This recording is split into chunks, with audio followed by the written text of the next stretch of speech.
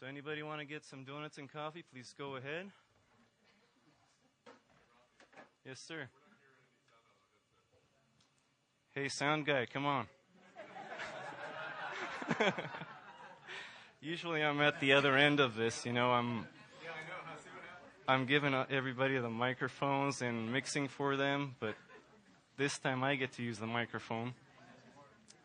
So I hope I don't embarrass myself by messing up the equipment or anything. So, just give you guys a minute here. Can you guys hear me okay everywhere? Right on.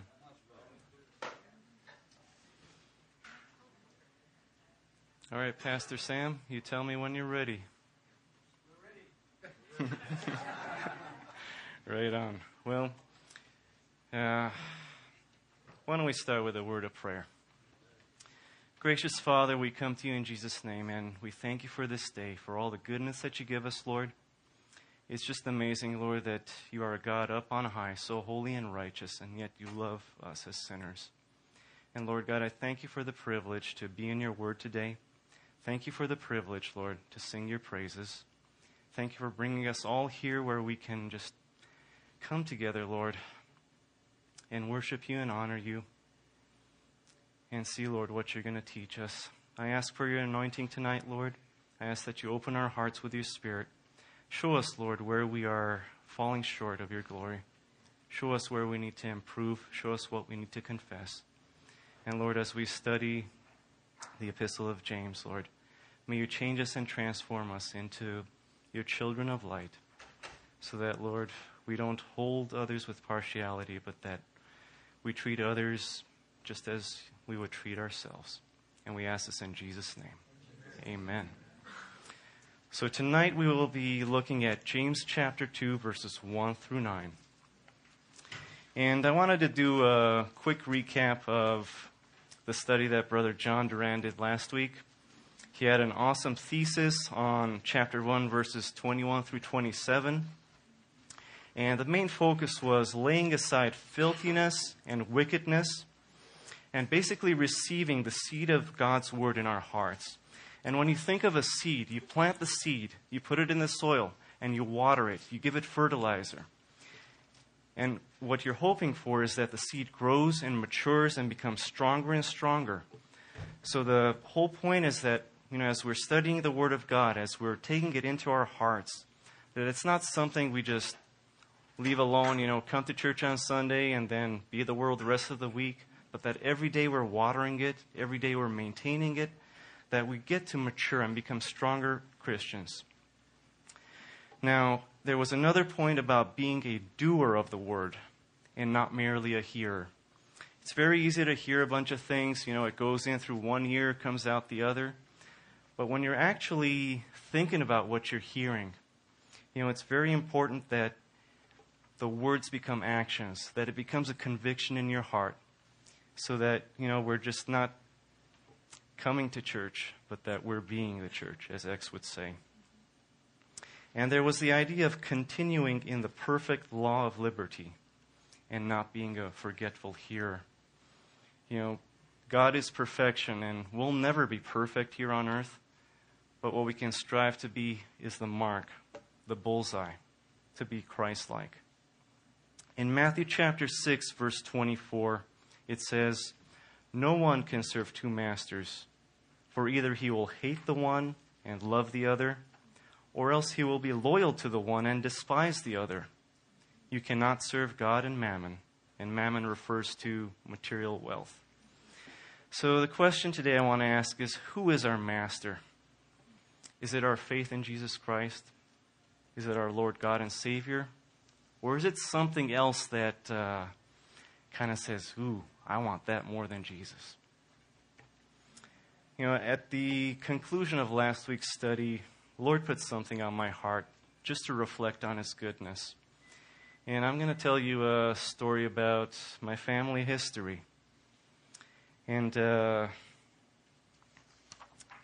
base this on the last verse, James chapter 1, verse 27, where it says, "Pure and undefiled religion before God and the Father is this, to visit orphans and widows in their trouble, and to keep oneself unspotted from the world. Here's my story. The word orphan touched my heart because my grandparents were all orphans. During the Armenian genocide of 1915, there were a lot of families who were taken out of their homes in what's modern-day Turkey. And families were basically driven out. The prominent people, the artists, the workers, the craftsmen, the people in government, the people of cultural things, of music, they were the first ones who were taken out with the evil intent of wiping out a whole nation. And, my grandparents at the time, they would have been maybe 2, 3, 4, 5 years old. When they were alive, that's all they really remembered. But my great-grandparents didn't survive this. But what came to mind about visiting orphans and widows in their trouble? My grandparents were actually picked up by missionaries in the field. And like thousands who were left without family, food, shelter, clothing, these missionaries took in these orphans. They cared for them with God's love during their trouble. But the most important thing, besides the tangible things that they gave them to sustain them on this earth, they shared the gospel with them. So my grandparents grew up. Thank God they became believers, and they lived full, rich lives, keeping the Lord as their focus. And I remember growing up with them. They were here during my childhood and up to my late teens, early 20s.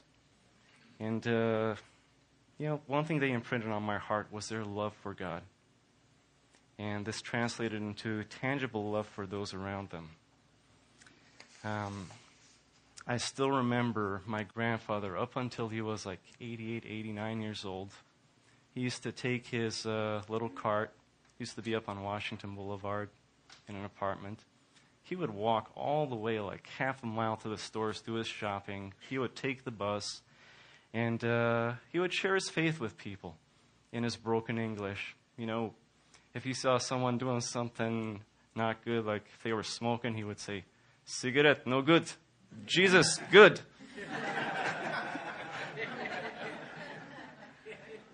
So, reflecting back, would I be standing here in front of you today if it weren't for these missionaries who obeyed the Lord and what He had them do? They showed compassion to whom the Lord brought to them. I can't answer that question. Maybe the Lord would still bring me here. I don't know. But one thing is for sure. The Lord would still bring someone here to teach all of you, because His word is good. In Ephesians chapter 2, verse 10, it says, and I really love this verse, "For we are His workmanship, created in Christ Jesus for good works, which God prepared beforehand that we should walk in them." When we're in tune with the Lord, that's when we can actually participate. That's when we don't miss out on all the good works He has prepared for us. So, if I'm not in tune, if I'm not in the Word, if I'm not maintaining myself, that's when I miss out. I don't want to miss out on the Lord's goodness upon us. So, as we go into the Scripture for today, I want you to keep a couple things in your mind. Number one, faith in Christ Jesus is of ultimate value. Just imagine, the best thing that ever can happen to anybody is that they can be saved. It's their salvation in Jesus Christ, to be able to see God in His full glory when He calls us home. It is the most important decision of your life, and if you're not a believer, I would encourage you, listen to this text. It's going to teach us quite a bit. Number two, true faith and partiality cannot coexist in the heart of a believer. As we said, you can't serve two masters.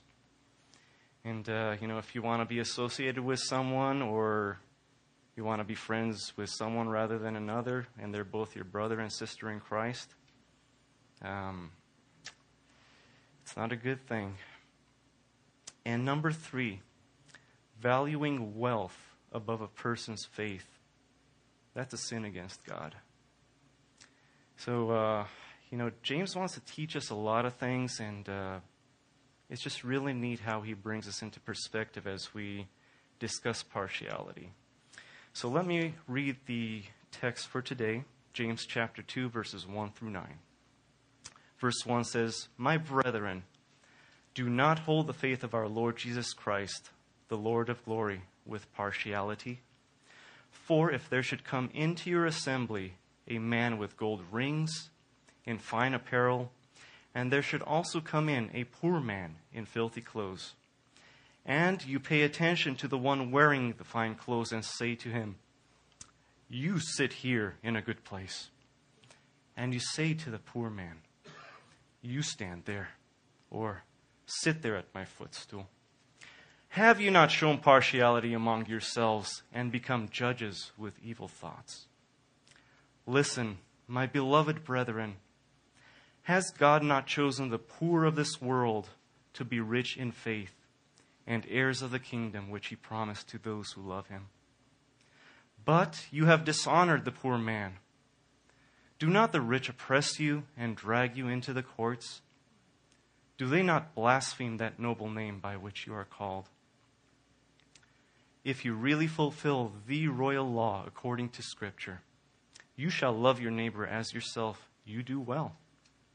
But if you show partiality, you commit sin and are convicted by the law as transgressors." I was thinking about the word partiality. And I got to throw this in because I'm a car buff. I drive a hybrid because I used to have to commute a lot, about 110 miles a day. But then I'm like, I can't show partiality, save the earth, save gas, save fuel. So now I'm building a 331 cubic inch, 400 horsepower V8 that's going to shred a bunch of 255 tires on demand. Har, har, har. That's a silly example, but let's see what James has for us. I really am. So just keep an eye on me. Thank you. All right, so verse 1. First 2 words, my brethren. Brethren. You're my brother. How do you feel when I say you're my brother? My brother from another mother. That's basically what it is, Adolphos.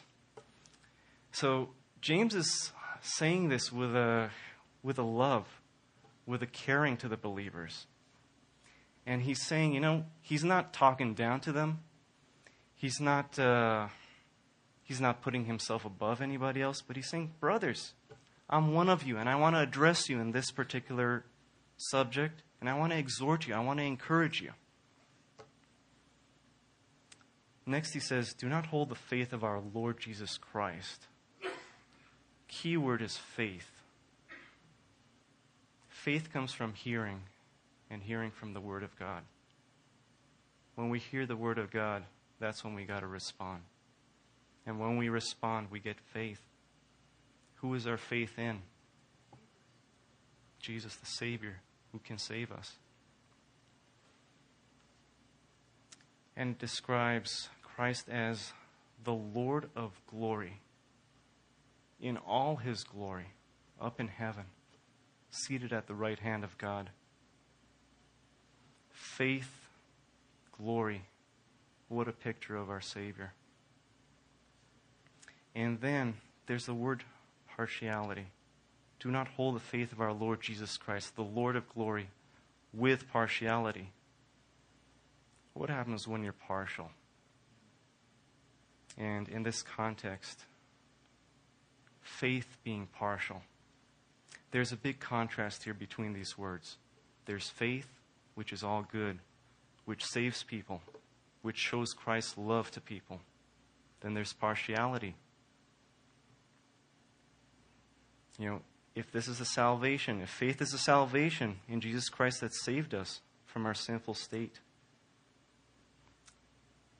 can we say, I want this guy to be in heaven with me, but I don't want them to be in heaven with me?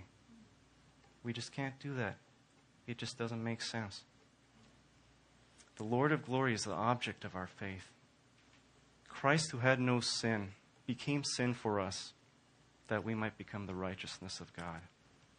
So in this one short sentence, keep in mind, faith is something really important. Faith is something really valuable, and we can't show it with partiality. In the next couple verses, there's a situation that James is describing. And when I look at it, what I thought about is, what do we put our value on? What do we consider valuable? Is it the faith that we have in Jesus Christ? Or is there something else that kind of sneaks in and tries to take its place?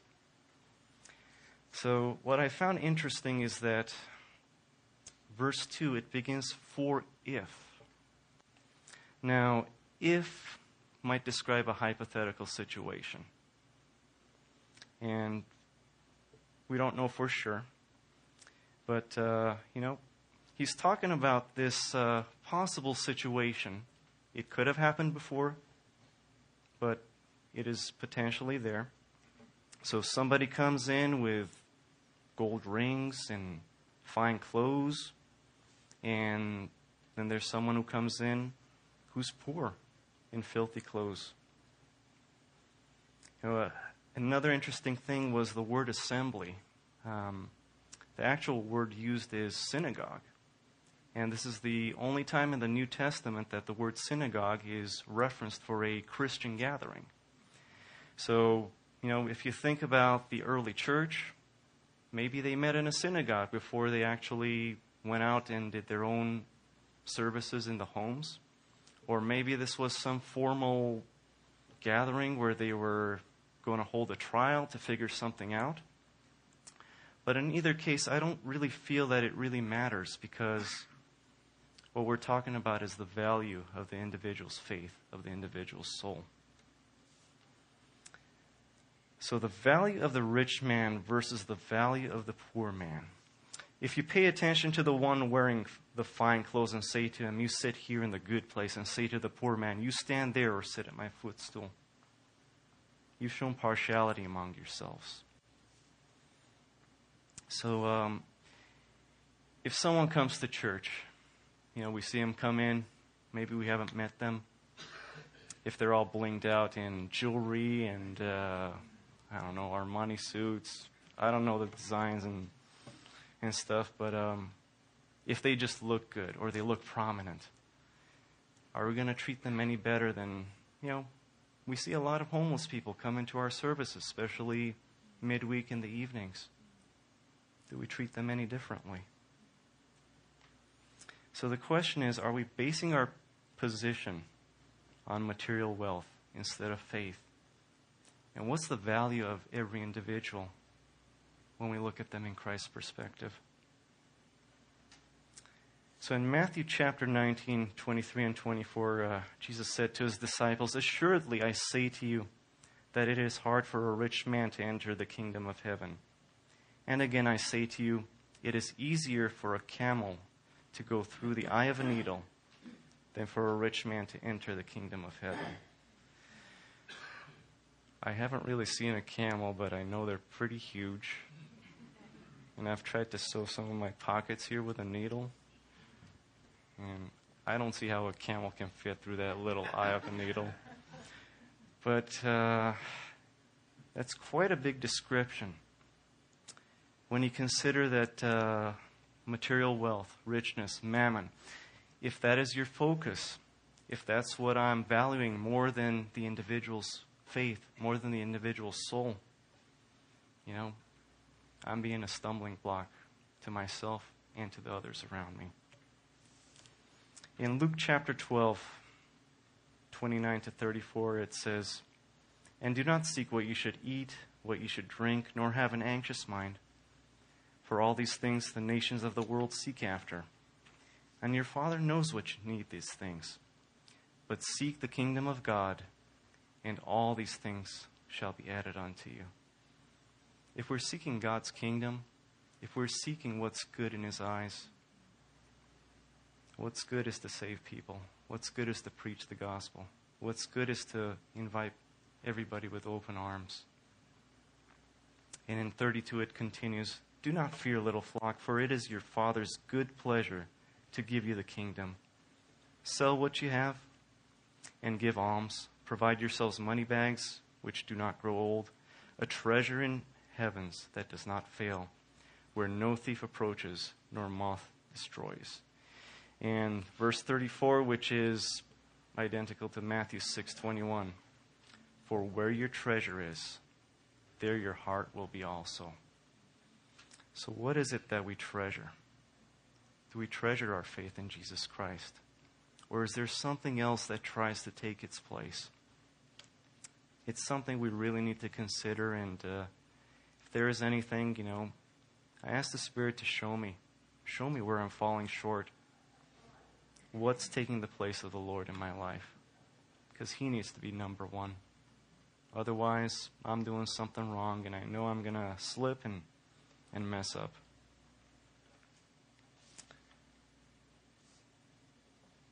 In verse 4, what really struck me, the second part says, "Become judges with evil thoughts." So if we're showing partiality, we're becoming judges with evil thoughts. I hate that word, evil.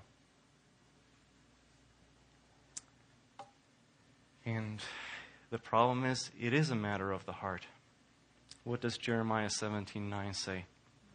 "The heart is deceitful above all things and desperately wicked. Who can know it?" I know one person who can know it.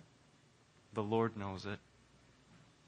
We can know it too if we're careful to sift our hearts through the Word of God.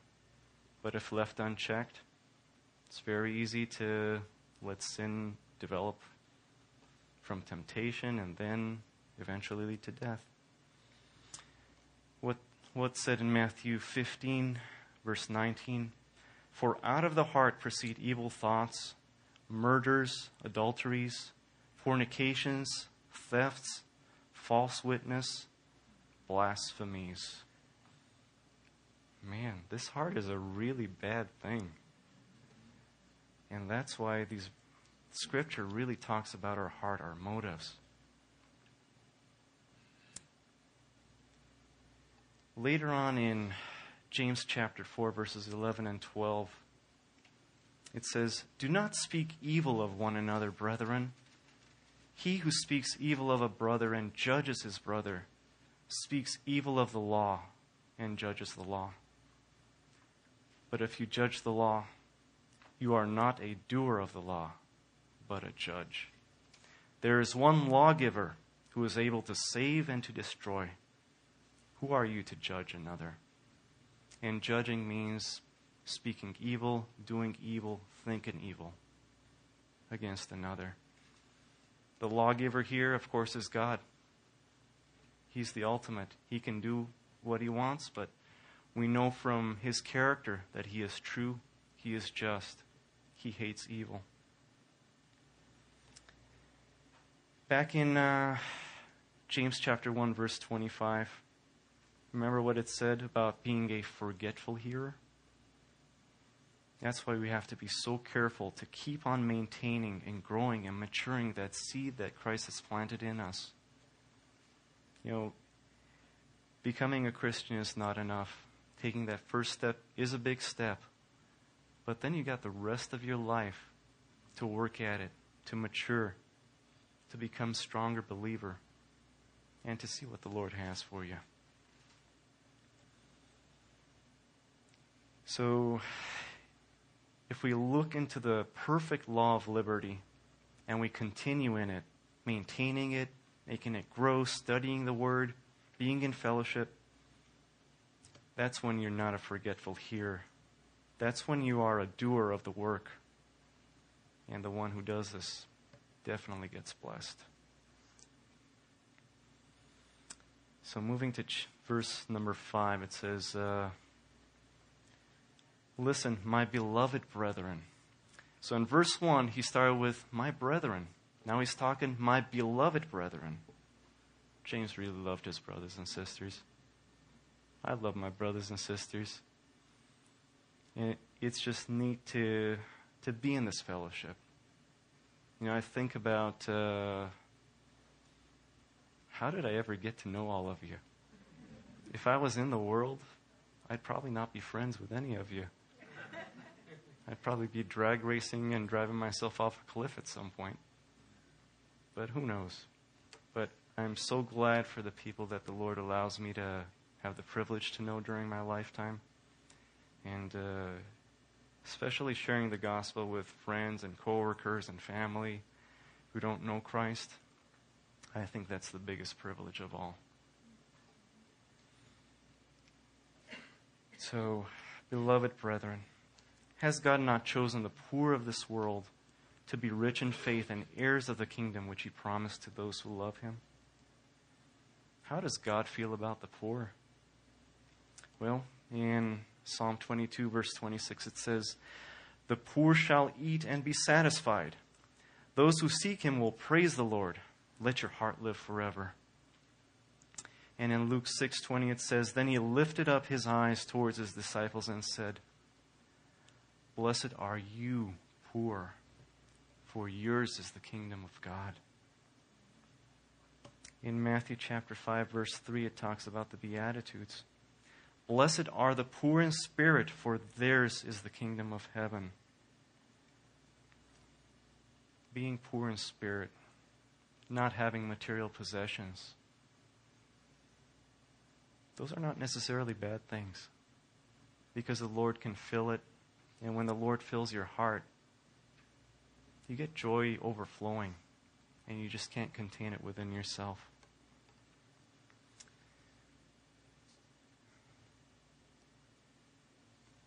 So our attitude, do we try to puff up ourselves? Do we pat ourselves on the back?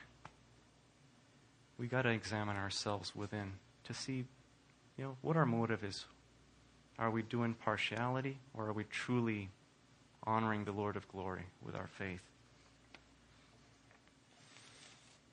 There was a parable here in Luke chapter 14, verses 7 to 14.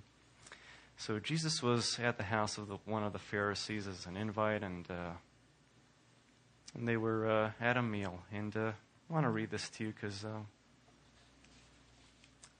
some important stuff in here. It says, so he told the parable to those who were invited. When he noted how they chose the best places, saying to them, when you are invited by anyone to a wedding feast, do not sit down in the best place, lest one more honorable than you be invited by him, and he who invited you and him come and say to you, give place to this man. Then you begin with shame to take the lower place. Yeah, I'm acting a little. But when you are invited, go sit down in the lowest place, so that when he who invited you comes, he may say to you, friend, go up higher. Then you will have glory in the presence of those who sit at the table with you. For whoever exalts himself will be humbled, and whoever humbles himself will be exalted. Christ is looking for humility. He's looking for impartiality, so that when we're considering the faith that we have in Christ, that we're honoring him. Continuing in verse 12, he says, then he, Jesus, said also to him who invited him, when you give a dinner or a supper, do not ask your friends, your brothers, your relatives, nor rich neighbors, lest they also invite you back and you be repaid. But when you give a feast, invite the poor. See the poor? Christ loves the poor. The maimed, the lame, the blind. And you will be blessed because they cannot repay you. For you shall be repaid at the resurrection of the just. What a glorious day that will be.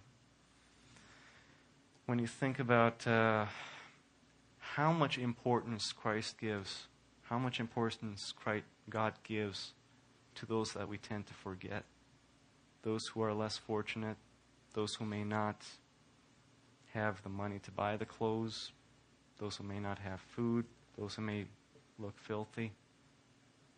We're all filthy inside with sin. Well, got to think about that the next time we try to judge someone just on their appearance.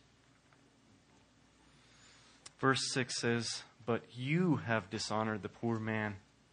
Do not the rich oppress you and drag you into the courts?" How are we to treat the poor? In Deuteronomy chapter 15, a couple verses here, 7 and 8 and 11, it says, "If there is among you a poor man of your brethren, within any of the gates in your land which the Lord your God is giving you, you shall not harden your heart, nor shut your hand from your poor brother. But you shall open your hand wide to him and willingly lend him sufficient for his need, whatever he needs." In verse 11, it says, "For the poor will never cease from the land. Therefore I command you, saying, you shall open your hand wide to your brother, to your poor and your needy in your land."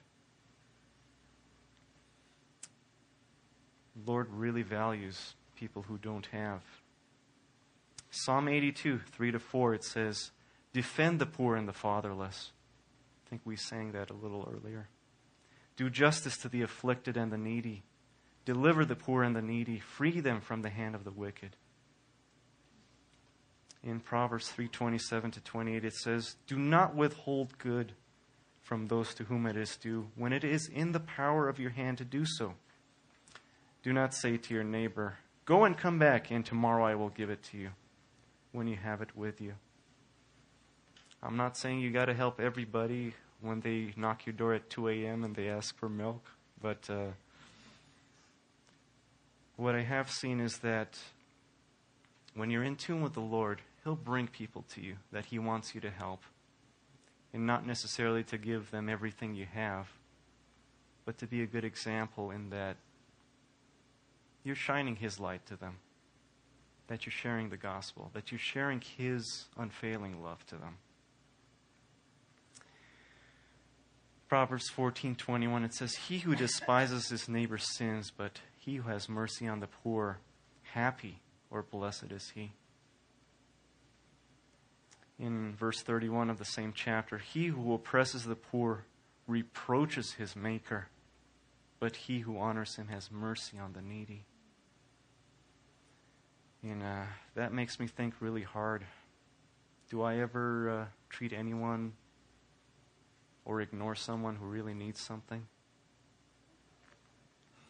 Proverbs 22:16, it says, "He who oppresses the poor to increase his riches, and he who gives to the rich will surely come to poverty."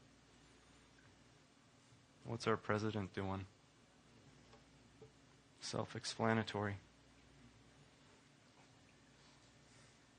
I wish our president really knew the Lord. 1 Corinthians chapter 10, verse 24. "Let no one seek his own, but each one the other's well-being." There's a whole idea that, true love is loving your neighbor. It's not loving yourself.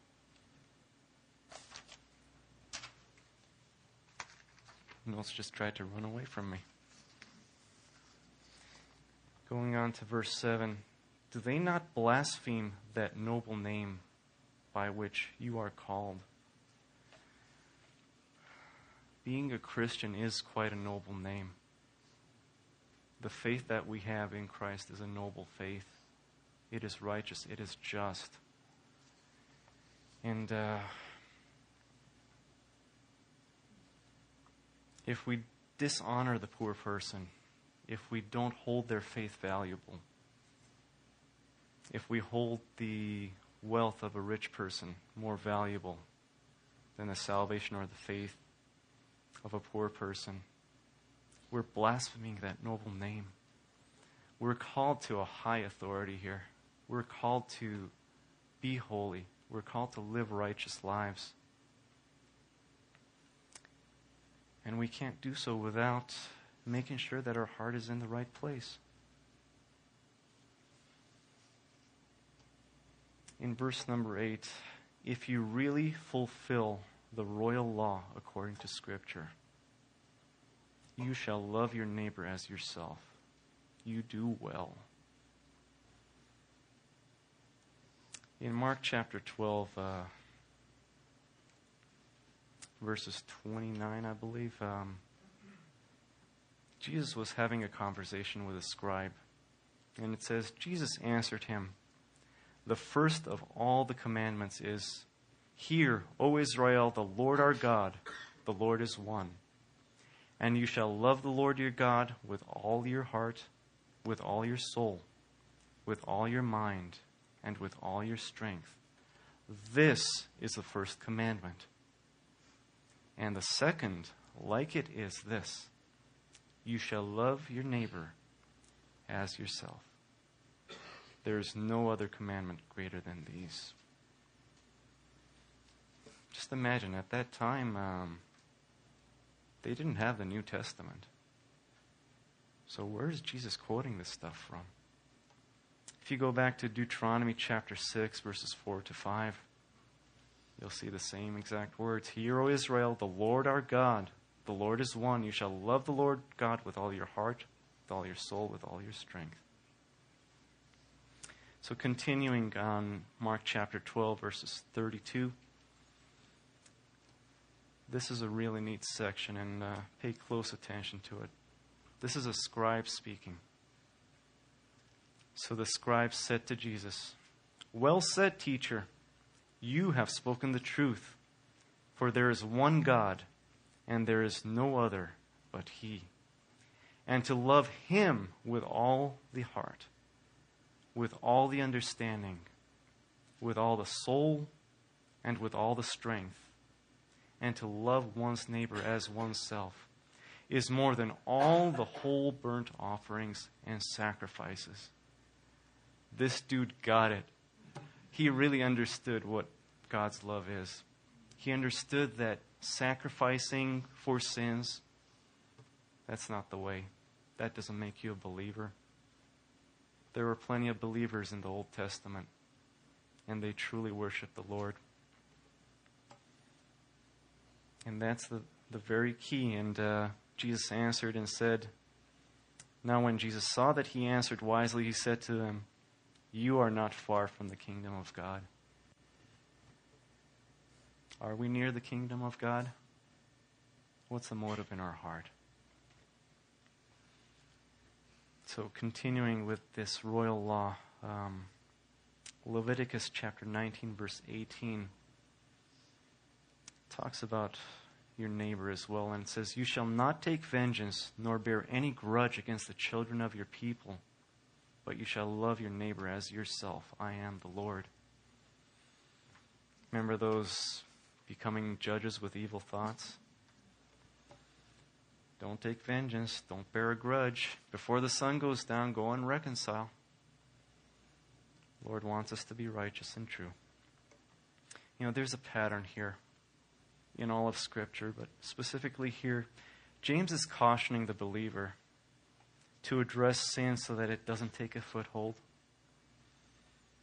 You know, I got problems with weeds in my yard. And my neighbor across the street has this huge Chinese elm tree. And I hate that tree. And that tree is probably 100 feet away from my yard. And then I look in the flower beds, and I see little shoots of Chinese elm.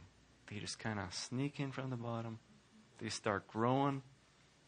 And those little suckers, they're tough. I mean, you try to yank it and pull it, it can give you a cut. Sometimes I kind of put off the gardening because I'm like, okay, if I mow the lawn, that's enough. But if I don't take care of the flower beds, sometimes I see those things, they're like this tall and already like 1/2 inch, 3/4 inch in diameter. And I think one time I actually dug down about 3 feet to get to the very root because I was so upset at that thing. Just wanted to nip it in the bud and get it out of there. But you see, it's the same progression when it comes to sin. There's a desire in your heart. It gets conceived. And then it translates into sin. And what happens with sin? It eventually leads you to separation from God, which is eternal death. In chapter 1 of James, verse 15, a couple weeks ago, we went through the verse. It says, "Then when desire has conceived, it gives birth to sin. And sin, when it is full grown, brings forth death." Just cut those shoots before they take a foothold and start making roots. Because it's easier to nip it when it's young, when it's tender. But when it's kind of established, guys, you know how stubborn we get. It's hard to get rid of old habits.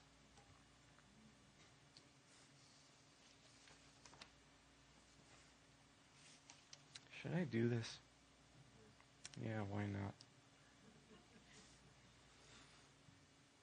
You guys know who Mr. O'Shea Jackson Sr. is? Mr. Cube? Mr. Ice Cube?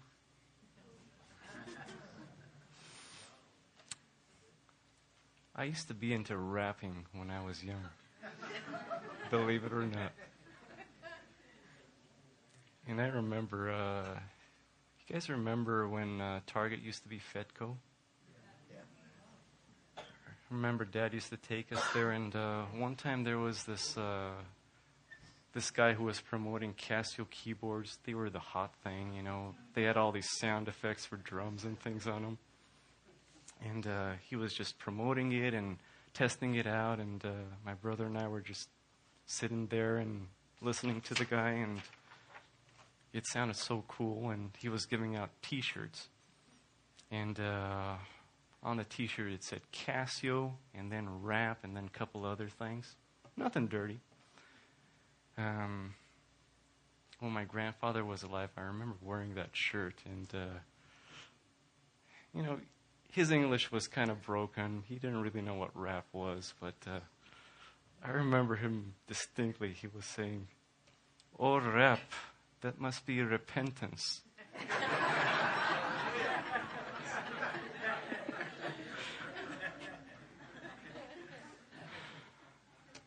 So,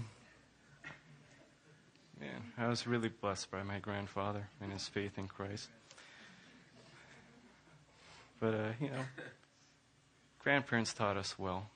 They would share the gospel with us and made sure we said our prayers. And my grandfather had this Bible. He would read it every day, hours on end. Mind you, he was like in his 70s and 80s that I remember. He had one bad eye, cataracts in the other. And he would hold that Bible like this, literally this close, hour or two straight.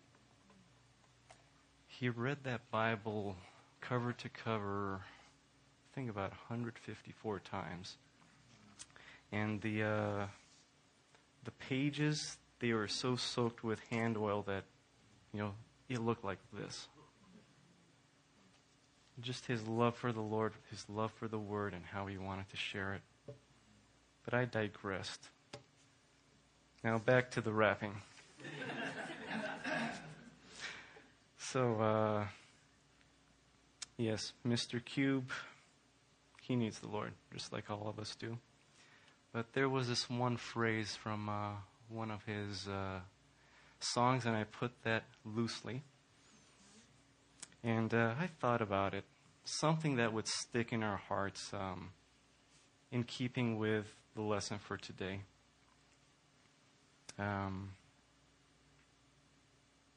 If Mr. Cube was a true believer and he loved the Lord, he would have put it this way.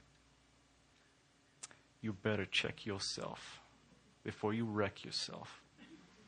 Because if you're only a hearer of God's word, but not a doer of God's word, you deceive yourself.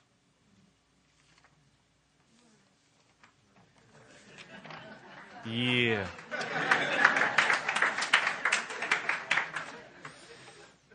So in conclusion,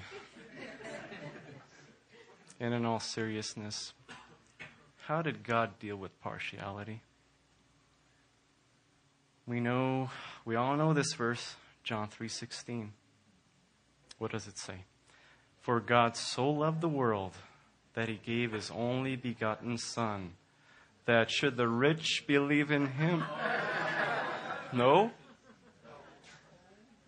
That he gave his only begotten Son, that should the elect. No. He gave his only begotten Son, that whoever believes in him should not perish, but have everlasting life. Salvation is open to everybody. God loves everybody. He has a purpose for everyone on this earth. And who are we to say that you stay there at my footstool, or you sit over there? Are we not being partial? Are we doing what the Lord wants us to do in loving our neighbor as ourselves? In Psalm 34, verse 8, it says, "Oh, taste and see that the Lord is good. Blessed is the man who trusts in him."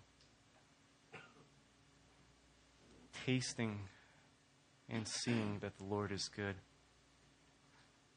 The Lord is really good to me. He is good to all of us who believe in him. He is even good to the ones who don't believe in him, because he shows his mercy to them. So, moving on, this idea of taste. There's a beautiful verse in Psalm 119, 103. It says, "How sweet are your words to my taste, sweeter than honey to my mouth." So can we honestly say that the Word of God is sweeter than honey to us? Is our faith in Jesus Christ something that we consider glorious, honorable, righteous? Do we value that faith to the point where we'll say, I'll share my faith with anyone? Anyone who walks in through that door, anyone that the Lord puts in my home, in my work, at my church, or even on the street or on the mission field? Well, if the Word of God is sweeter than honey to us, then we honor the Lord by sharing it in words, in action, in agape love, without partiality. Let's pray. Heavenly Father, what a privilege it is to serve an honorable, righteous God like you. And we thank you, Lord, for this opportunity to dive into your scripture. And we thank you, Lord, for your humble, faithful servants. Servants like James, who wanted to show the brothers that they need to treat everybody as Christ treated them, without partiality. And Lord God, we just ask that you check our hearts with your Spirit. Show us, Lord, where we fall short, where we're missing the mark, that, Lord, you would reveal it to us and we would be humble enough to say that, Lord, we need to confess it. We need to be right with you so that we can be right with man. And Father, I thank you for my sisters and brothers here, for their love for you. And we thank you for this time of fellowship. And Lord God, I want to lift up every single heart over here, and those who will be listening to the recorded message later on. Lord, if there's anyone who has strayed from you, if there's anyone who doesn't know Christ as their personal Lord and Savior, I ask that you open their hearts right now, that today may be the day of salvation. And Father, thank you for this time. We ask for your hedge of protection as we go our separate ways. Let us be the light wherever we go. And we ask these things in Jesus' name. Amen.